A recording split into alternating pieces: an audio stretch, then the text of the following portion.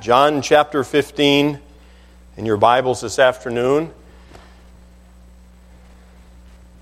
John chapter 15. It's Memorial Day weekend, as we know, and we think of and remember the sacrifice, the ultimate sacrifice that men and women have paid for our freedom, for our liberties.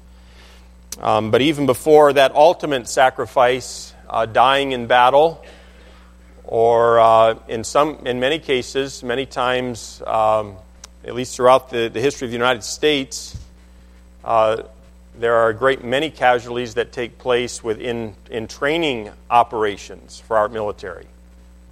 Throughout our country's history, hundreds of thousands of men and women have died, never having seen battle, but have died in training missions, just preparing to go out and fight the battle.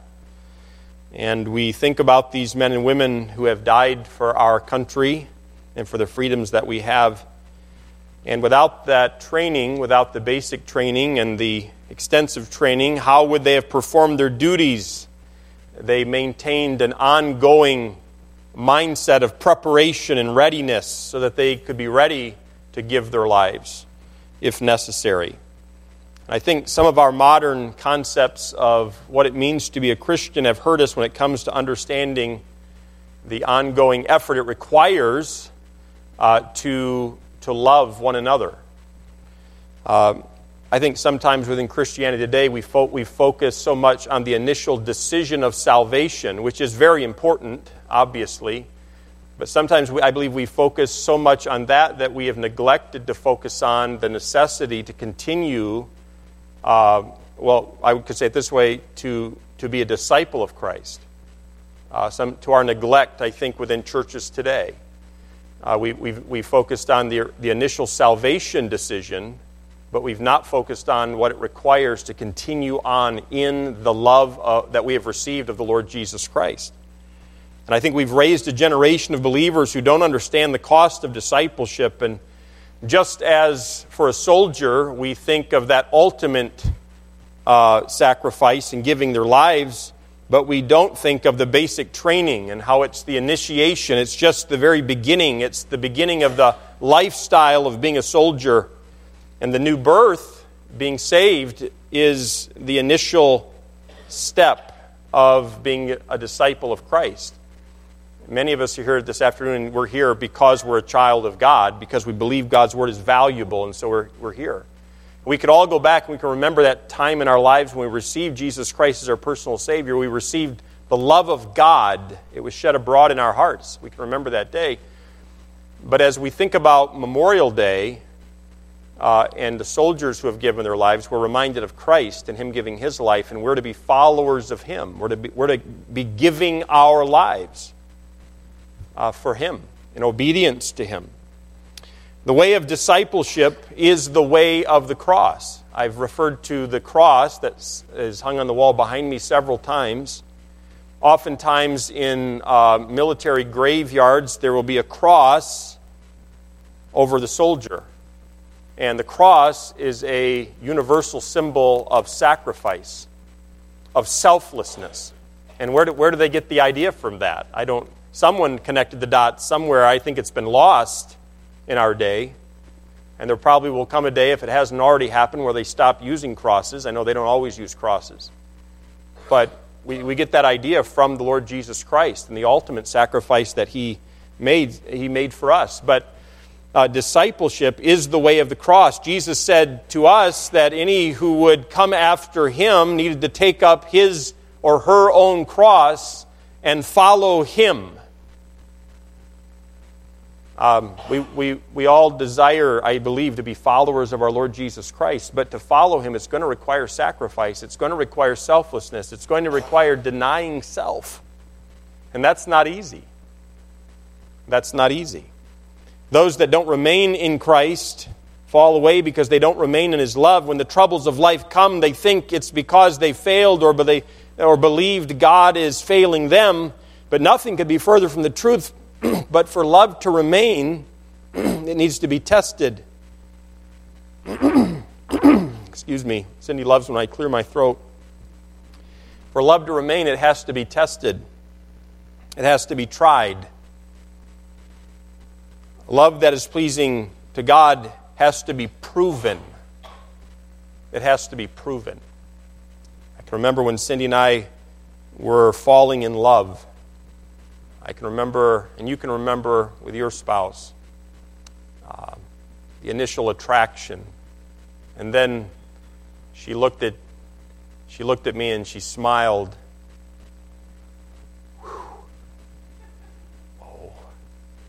And there's those emotions, right, that we can remember. But 16 years later, love has been proven. Love is tried. I've tested her love, I'm sure. Right? Our Lord loved us. It takes work. Love is work. And why should we doubt that love takes work? What does God's Word say it cost to show His love for us? Christ died for us. God commendeth. He showed. He made obvious His love for us. In that while we were yet sinning, Christ died for us. When we think of sin, the word sin means to miss the mark, but sometimes I think that definition, while it is technically correct, I think sometimes we almost start interpreting sin as like a willy-nilly missing the mark. We did the best we could. Sin for the most part is in direct opposition and rebellion to God. It's not like we were even aiming at the mark. You see what I'm saying? Our best efforts, we missed the mark, but most, we weren't even aiming at the mark. We were aiming for something totally different. And yet, while we were yet sinning, Christ died for us. That is the sacrifice that cross represents. Look at our text here, John chapter 15. I'm going to read beginning in verse number 9. We're not going to preach through the entire passage. I do realize the effect of hot dogs and hamburgers. John 15 and verse 9, Christ is talking to His disciples, and He says in verse number 9, "As the Father hath loved me, so have I loved you. Continue ye in my love. If ye keep my commandments, ye shall abide in my love, even as I have kept my Father's commandments and abide in His love. These things have I spoken unto you, that my joy might remain in you, and that your joy might be full." God is interested in your joy and in mine. Verse 12, "This is my commandment," here it is, "that ye love one another as I have loved you." And then He describes, just in case we're missing what kind of love that might be, how we ought to love one another. Think of this within the context of a local church. He says, "Greater love hath no man than this, that a man lay down his life for his friends. Ye are my friends, if ye do whatsoever I command you. Henceforth I call you not servants, for the servant knoweth not what his Lord doeth.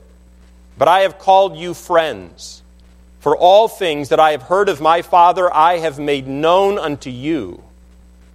Ye have not chosen me, but I have chosen you, and ordained you, appointed you, that ye should go and bring forth fruit, and that your fruit should remain, that whatsoever ye shall ask of the Father in my name, He may give it you. These things I command you, that ye love one another."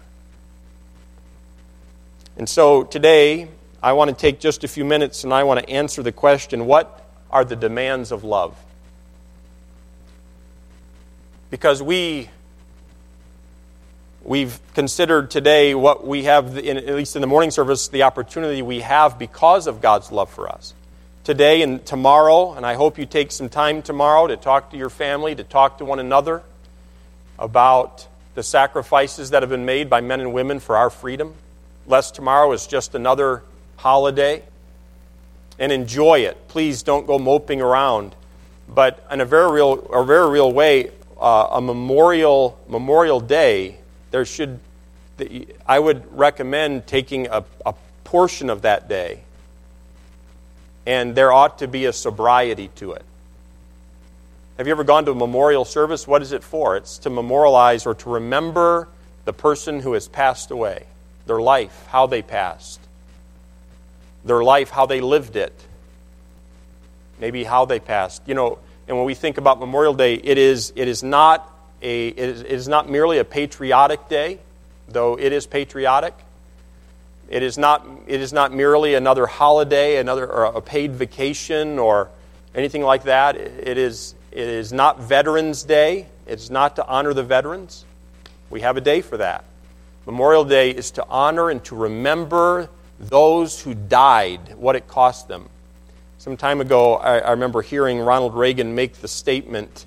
This wasn't the original. I didn't hear the original, but years ago I heard a recording, and he made the statement that these young men, in a sense, have given two lives. They gave the life they were living, and they gave the life they were never able to live. And as Pastor Burden mentioned this morning, many of these who give their lives are young. I used to think I was young. It's dawning on me I'm not young anymore. And they're young. They're 18 and 19 and 20 years of age, and some older than that, but they're young. And they're willing to give, and it is a sign of love. And more than that, as we think about it here this afternoon, Christ's love for us. What is the demand for you and for me? Let's pray together. Dear Heavenly Father, help us, I pray, as we look at your word this afternoon. Father, I pray that this would not merely be a service that we just go through the motions of having and we can walk away saying we were faithful to gather. But Lord, I truly ask that you would speak to us by your Holy Spirit and your word. May we learn from your example.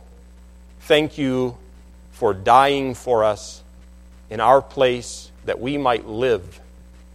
And Father, it is our heart's desire this afternoon that we would live the life that you have saved us to live, at the cost you paid, that our lives would be worthy of that cost. Father, I pray these things in Christ's name. Amen. Memorial Day, originally known as Decoration Day, began on the 5th of May, 1868, by General John Logan. He was the national commander of the Grand Army of the Republic, and in his general order number 11, which said, quote, "The 30th of May, 1868 is designated for the purpose of strewing with flowers or otherwise decorating the graves of comrades who died in defense of their country during the late rebellion," talking about the Civil War, "and whose bodies now lie in almost every city, village, and hamlet, churchyard in the land. In this observance, no form of ceremony is prescribed, but post and comrades will in their own way arrange such fitting services and testimonials of respect as circumstances may permit," end quote. It was first observed on the 30th of May, 1868. Flowers were placed in the graves of Union and Confederate soldiers at Arlington National Cemetery. How many of you have been to that cemetery? It's an amazing thing. If you've never been, you need to go. Cindy and I think we went there on our second wedding anniversary. We went to Washington, D.C., and we walked out. And you walk out, and there are rows after row after row after row of sacrifice upon sacrifice upon sacrifice. And you just, at some point, you just stop and you stand there and you turn around 360 degrees, and everywhere you see, there are monuments to memorialize the death and the sacrifice of men and women.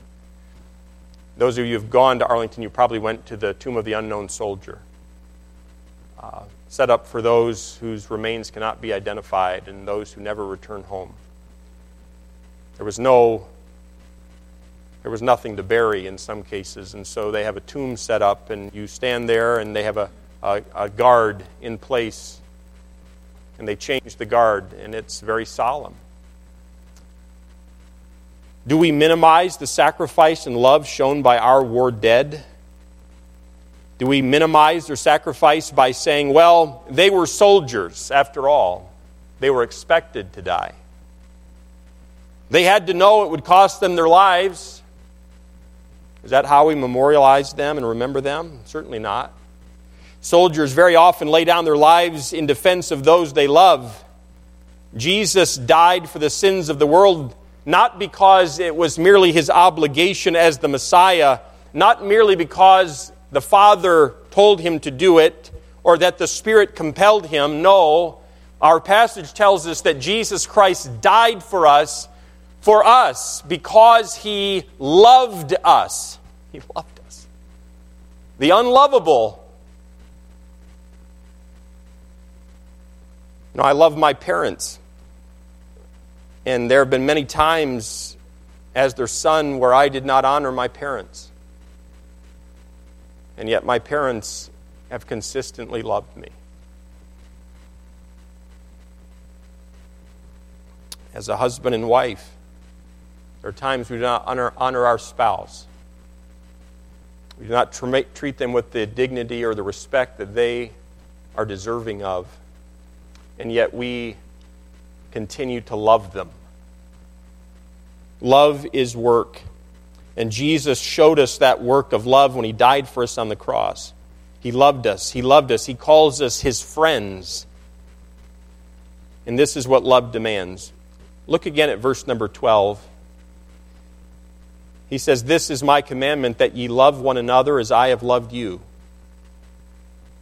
Now, it's obvious He's talking to His disciples. Are you a disciple of Christ? Are you a follower of Jesus Christ? If you're a child of God, then you ought to be one of His disciples. You ought to be one of His followers. This command is for you and for me. This is the commandment, He says, that ye love one another as I have loved you. Greater loveth no man than this, than a man lay down his life for his friends. As a church member, as a fellow believer, as a part of the body of Christ, you and I'm speaking to the core here this afternoon, I suppose, but you and I ought to be willing to lay down our lives for one another.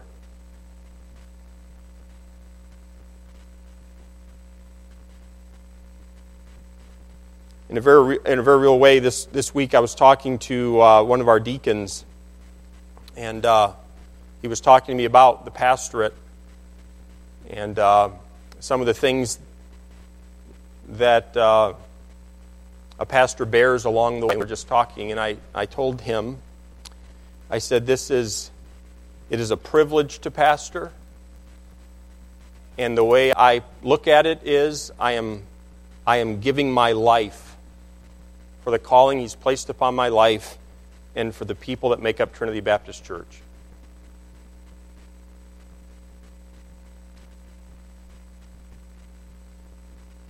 My life. It's interesting, and Pastor Scott and I have talked about this. There comes a point in time, I can look back to when I was 16 when I believed God called me to preach. I recognized a calling in Him leading me to preach His Word, but I didn't know that would entail the pastorate. And then there was a time of traveling and evangelism. There was a time of college before that and preparing and studying and doing schoolwork and those sort of things. And then God leading me from evangelism to becoming the pastor of Trinity Baptist Church. And there comes a point where, as I've grown a little bit older, it dawned on me at some point there's no other options. I'm committed. And it wasn't a struggle, but there have been moments where I start to realize that I'm committed here. There's no turning back. I told you what my children said. One of the girls asked me, "What are you going to do when you retire, Daddy?" Be a Walmart greeter? What do you do?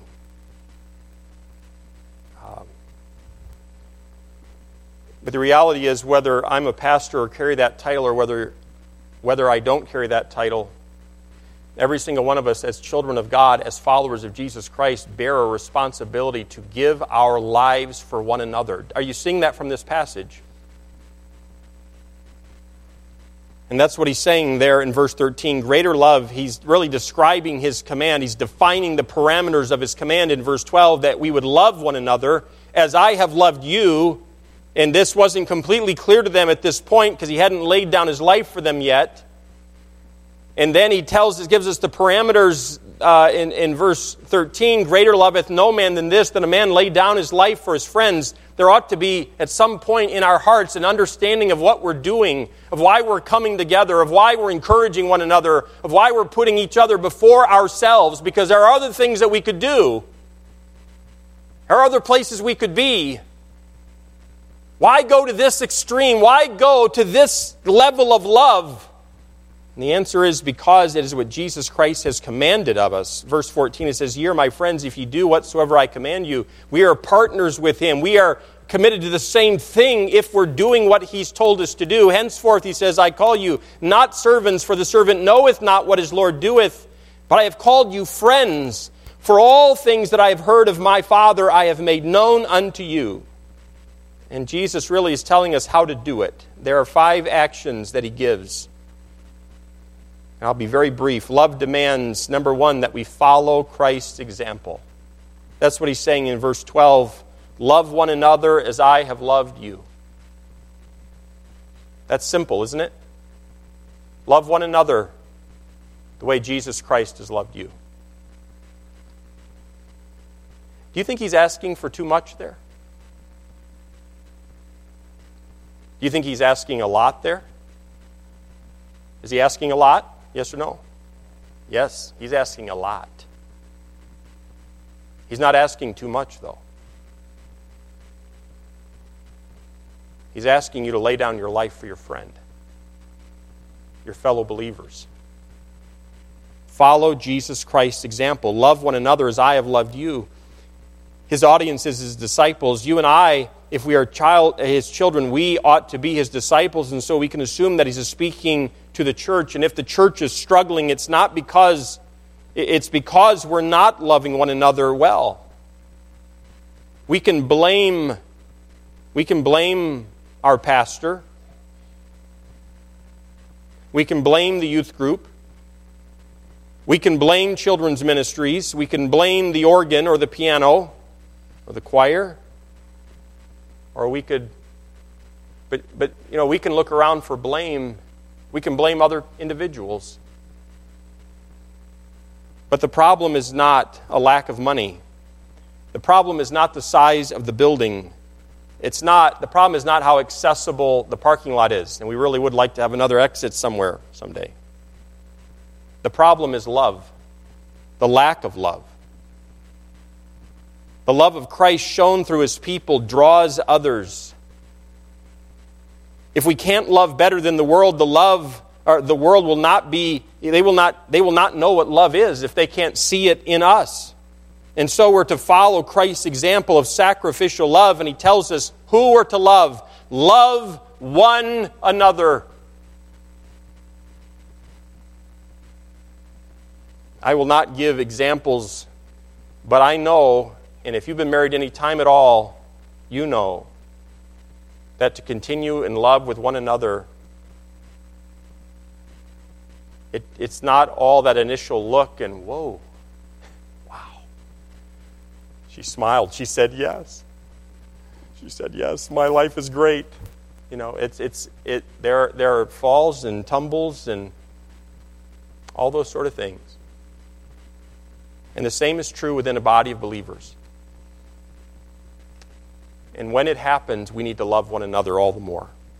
Number 1, follow Christ's example. Number 2, sacrifice self. Look at verse number 13. Verse 13, he says, "Greater loveth no man than this, that a man lay down his life for his friends." I think verse 13 is the cornerstone of the passage. In this Memorial Day weekend, we think of men and women who have laid down their lives for our benefit, and to differing degrees they sacrificed out of the same motivation that our Lord did. I don't say that all sacrificed that way, but many did. There's no greater love than this. And in this cynical age, it's fashionable to question everything, even the motivations of those who serve in our country and serve our country in the armed forces. And it's one thing to disagree with a war or the motives behind a war. It is not our role to question the heart and the desire and the passion and the love of the soldiers. Question the reason for which we fight, perhaps, but do not question the honorable men and women that are going about their duty as they serve. But this message isn't just about how we look at soldiers and servicemen and women, because every one of us is called to lay down our own lives. Every time we put another's interest before our own, we are laying ourselves and our interests down for our friends, for our brothers, and for our sisters in Christ. And it is honorable to do so. And it is pleasing to God to do so. Selfishness and sacrifice do not go together.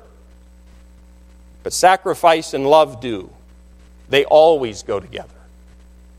Love that is pleasing to God always requires sacrifice.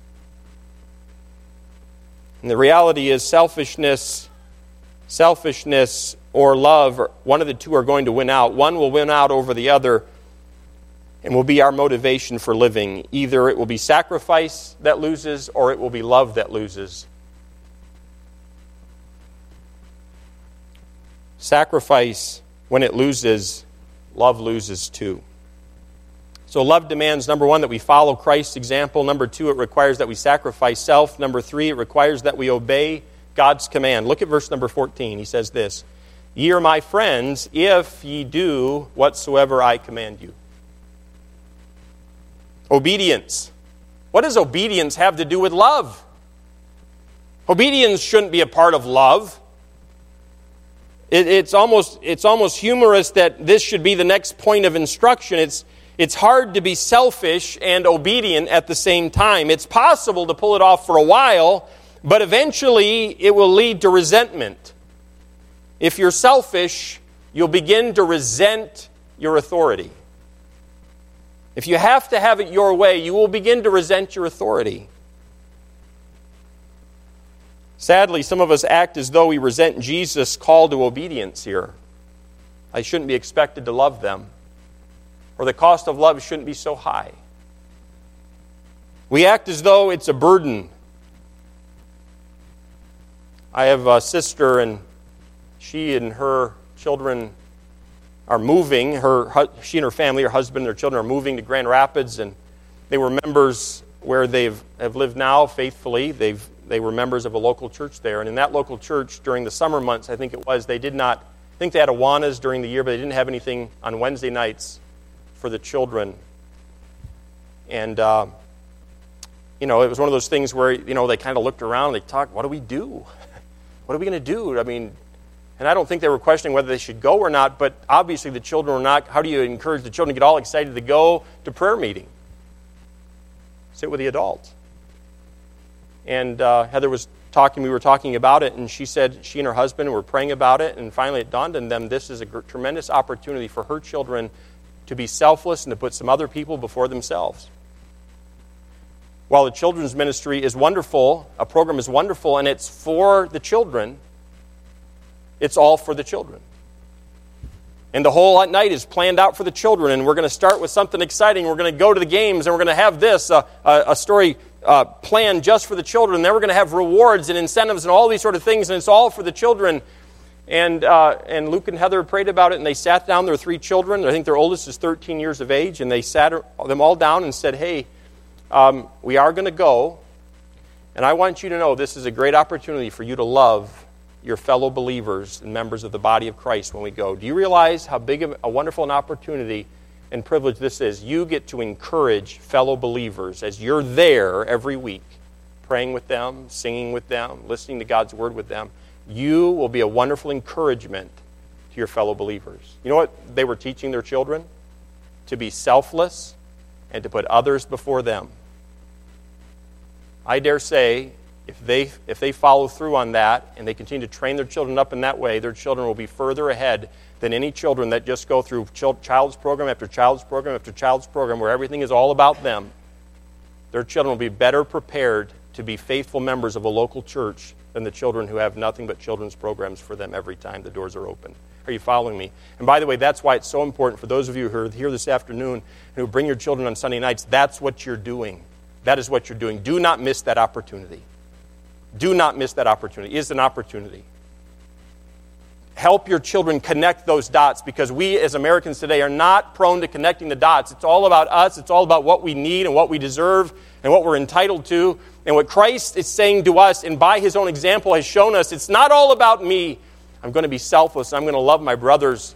I'm going to love my sisters. I'm going to love my friends more than I love myself. Obedience. He tells us here, ye are my friends if you do whatsoever I command you. To us, I think friendship and obedience seem in opposition to one another. If one party or the other requires obedience in a friendship, it isn't a friendship then, right? I mean, if someone has to obey somebody else, but when I think of the rigorous chain of command and the necessity to obey orders in the military, the friendships that have been formed between soldiers are among some of the strongest relationships and friendships there are. Pastor Bird and I were talking this morning, and I asked him, what does Memorial Day mean to you? And we talked, and he mentioned a couple of, one book, I think maybe two books that he's read about soldiers, and maybe you've read some books about soldiers. I can remember reading a book when I was a young man my dad brought home for me about a pilot in Burma, one of the Flying Tigers under General Claire Chennault. And Pastor Burden was talking about the bond and the friendship that these men have together, and the sacrifice. But obedience, there has to be obedience, and there's friendship. They go together. These men and women know that obedience and friendship are not in opposition. And the truth is, neither is our friendship or our obedience to our Lord Jesus Christ. We ought to obey our Lord's command, which is, after all, for our good. We ought to love God and we ought to love one another. There's a fourth truth in verse 15. We're to follow Christ's example. We're to sacrifice self. We're to obey. Love demands all of those things, but it also demands that we trust God's plan. Look at verse number 15. He says, henceforth, I call you not servants, for the servant knoweth not what his Lord doeth, but I have called you friends, for all things that I have heard of my Father I have made known unto you. Have you ever been told a plan you didn't agree with it? Let me ask that again. I know the burger's set and heavy. Have you ever known a plan and you didn't agree with the plan? Yeah. Ladies, you ever do that with your husband? What did you say? Absolutely? It happens, doesn't it? Sometimes husbands don't have best plans. Or maybe the wife has a plan, or maybe mom and dad have a plan. Do you trust your authority's plan? Now, he's talking here, the authority is the Lord Jesus Christ, and Christ is talking to his disciples, and he's saying, hey, I don't just call you my servants, I call you my friends, and the plan, that which God the Father has told me, I've told you. You know the plan. And we know the plan. Are we willing to trust God's plan? Jesus calls us his friends because he has made the will of the Father known to us. Jesus' kingdom, his business of growing the kingdom, is now our business. The mission of our Lord Jesus Christ is our mission. The objective of our Lord and Savior is now our objective to carry out. And this is tremendous trust. Trust is a sign of love. Where there's a lack of trust, there's a lack of love. And trust can be undermined, don't get me wrong, but where there's a lack of trust, there's a lack of love. Love, real love, demands that we trust. And at some point we need to make that choice. We need to be open and vulnerable and willing, and we need to choose to follow Christ's lead. We need to choose to sacrifice as he has sacrificed. We need to choose to obey his words, and we need to choose to trust him. One final thought in verse 16, and we'll be done. We need to choose to love. Love demands following Christ's example, sacrificing self, obeying God's command, trusting God's plan, but it also, love demands that we choose. That we choose to love. Look how he puts it in verse 16. He says, ye have not chosen me, but I have chosen you. And we're so thankful that he has. And ordained you that ye should go and bring forth fruit, and that your fruit should remain, that whatsoever ye shall ask of the Father in my name, he may give it you. And then he says, these things I command you, that ye love one another. You know, a command can be broken. A command can be disobeyed. Each one of us here this afternoon on a Memorial Day weekend, we can understand, we can remember the sacrifices of men and women who have given their lives for our liberties as Americans. We can remember the sacrifice of our Lord and Savior Jesus Christ, and how he died and took the sins, our sins, all of our sins, past, present, and future, and put them upon his body and died in our place. We can be reminded of his sacrifice. We can hear of God's command to us, love as I have loved you, love one another. give up your life for your brethren? Set your lives aside for the body of believers, for Christ's body? We can hear all of that, and yet we all have the opportunity to make a decision. We can either choose to obey His command or we can choose to disobey His command. I can walk out of here this afternoon and I can choose not to love you the way Christ has commanded me to. I can walk out of here this afternoon and I can choose to not love my family the way Christ has commanded me to. We can be selfish and self-serving and the opposite of Christ. Or we can choose to obey a command. And I submit to you that love demands, and Christ lays it out here, it demands that you and I choose to love. He has chosen us. He has given us a command that we have a choice, and we have a choice to make. God chose us in Christ while we were still in our sins, Romans 5 tells us. We were His enemies because of our sin, yet He laid down His life, and how can our response to that kind of love be anything less than our all, than our everything? How can we hold on to petty grievances? How can we hold on to arguments about things that really don't matter in the course of eternity? I believe with all of my heart that God's love compels us to choose love. And so He says, "These things I command you, that ye love one another." And this is the choice that we have, each and every one of us today. Will we choose love? I want to close with an illustration. It's a short story. It's called Come Home. And it shows the power of love and grace and what it can accomplish. Maria had a beautiful daughter named Christina, who wanted to leave their poor little village to enjoy the bright lights of Rio de Janeiro. Knowing her mother would never give her permission to leave, Christina packed a few things and left home one morning before dawn, leaving just a note behind. Maria, the mother, was heartbroken. Maria quickly packed some things to go in search of her daughter. She stopped at a drugstore on the way to the bus station and spent most of her money having pictures of herself made in the photography booth. Maria knew Christina had no way of earning money, and she also knew that her daughter was too stubborn to ever give up. So Maria searched in the worst parts of Rio de Janeiro, her heart breaking, knowing that her daughter would have to do the unthinkable things just to be able to survive. At each place Maria stopped, street corners, lobbies of seedy hotels, on the bathroom mirrors of those places, she would write a note on the back of a picture of herself, a photo, and she would tape it up for everybody to see. It didn't take long for the money and the pictures to run out, so eventually Maria had to return to her village without her daughter. Heartsick that her daughter was lost in that urban jungle of Rio. A month later, Christina descended the hotel stairs of one of those seedy hotels, her young face tired, her bright eyes faded and dull, her countenance fallen, a broken person now full of fear and pain. 1,000 times she had longed to trade countless beds that weren't her own for her secure pallet back home in her little village. How her little village seemed so very far away in so many ways, lost to her forever. As Christina reached the bottom of the stairs, she noticed something familiar. There on the lobby bulletin board was a photo of her mother. Christina's eyes burned and her throat tightened. She removed the picture, and written on the back of the photo was this message from her mother. Christina, whatever you've done, wherever you've been, it doesn't matter. Please come home. And she did. Have you come home? Whatever you've done,